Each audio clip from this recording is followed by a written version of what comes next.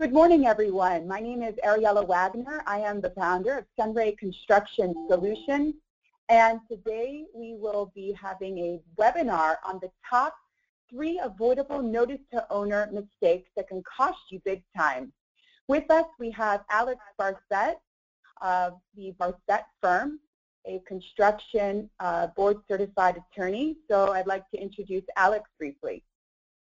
Good morning, everybody. This is going to be a great webinar to get your questions answered regarding notice to owners. And if you have any questions, make sure to save them to the end and we'll get all of them answered. So today our agenda is, what is a notice to owner? Why will a notice to owner help me get paid? What are the traps I can find myself in after I have sent a notice to owner timely? So let's get started.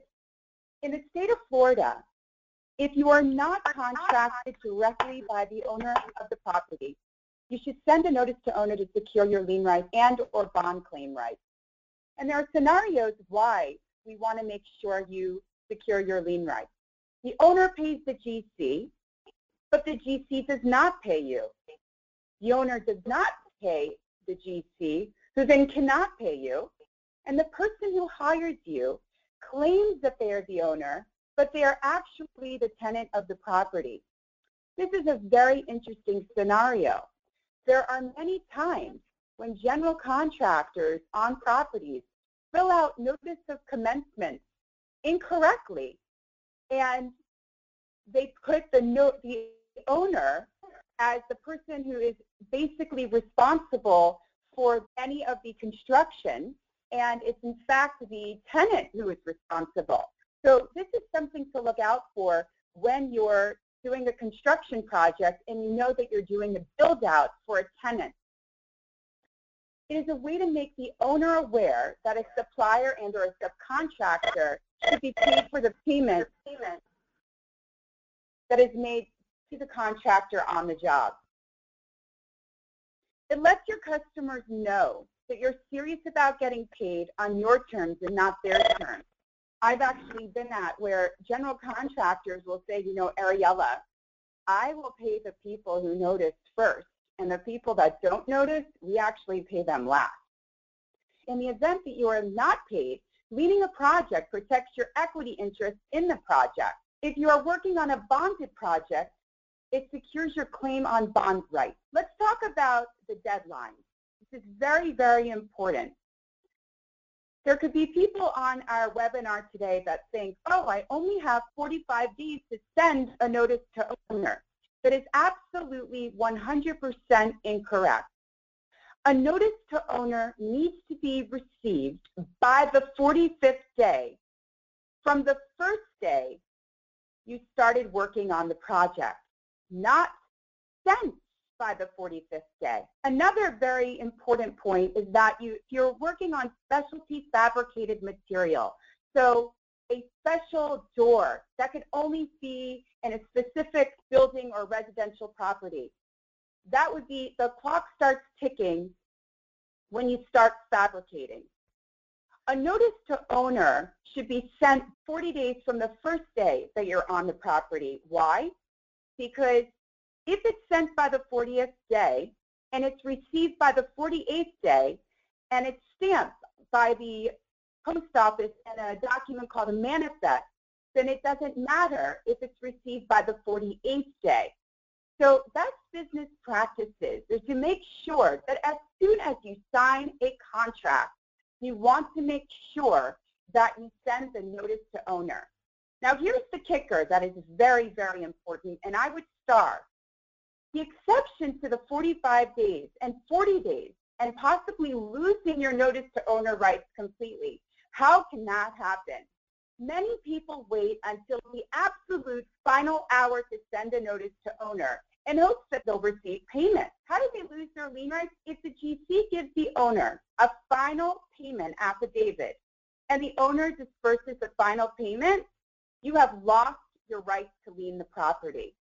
And the only way you can recoup your monies is by going after the general contractor.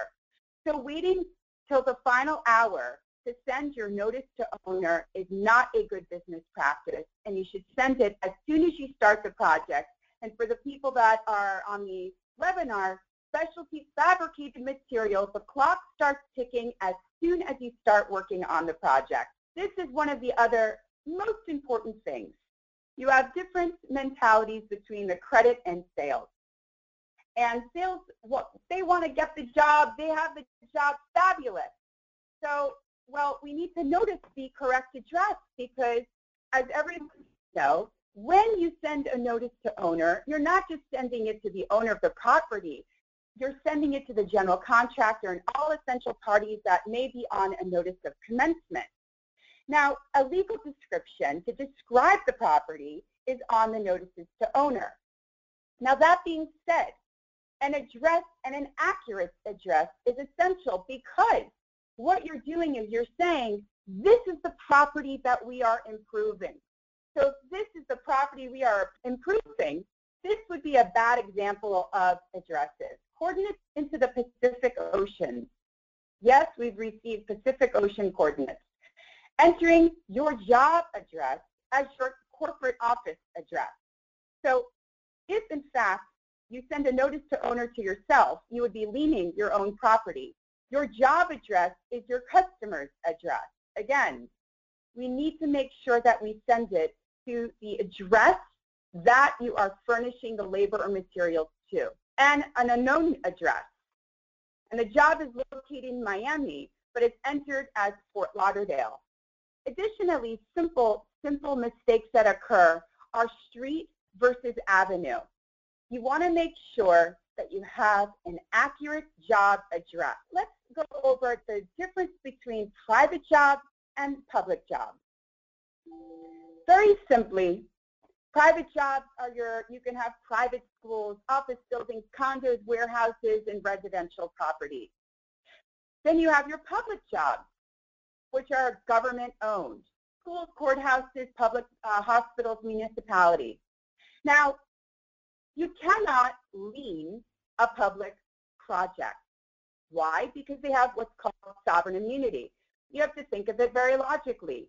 You can't lien a school, foreclose on the school, and own the property. But at the same time, you need to have the right to get paid for the work that you do.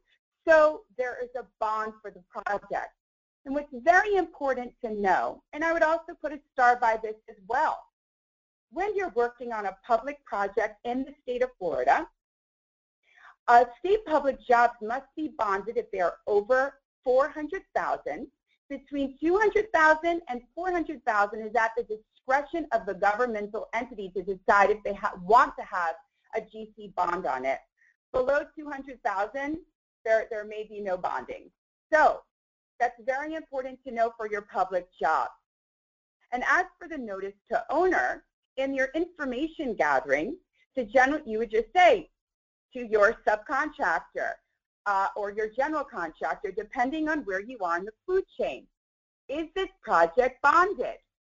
If you are working for a subcontractor, the subcontractor working for the general contractor may also have a bond on the project. But you want to ask a very simple question. Are you bonded? Were you required to carry a bond on this project? And if so, may I have a copy of it? Was the general contractor required to carry a bond? If so, may I have a copy of it? The general contractor is required to record the bond in the county in which the work is being done, just so you know. But there are times where the general contractors don't record the bond. So at the very beginning of the project, everything is fabulous. But, you know, towards the middle, funds might become tight because people make mistakes. And you do not want to be in a position at the end of the project if we're scrambling looking for a subcontractor's bond, okay? So one other note is federal projects.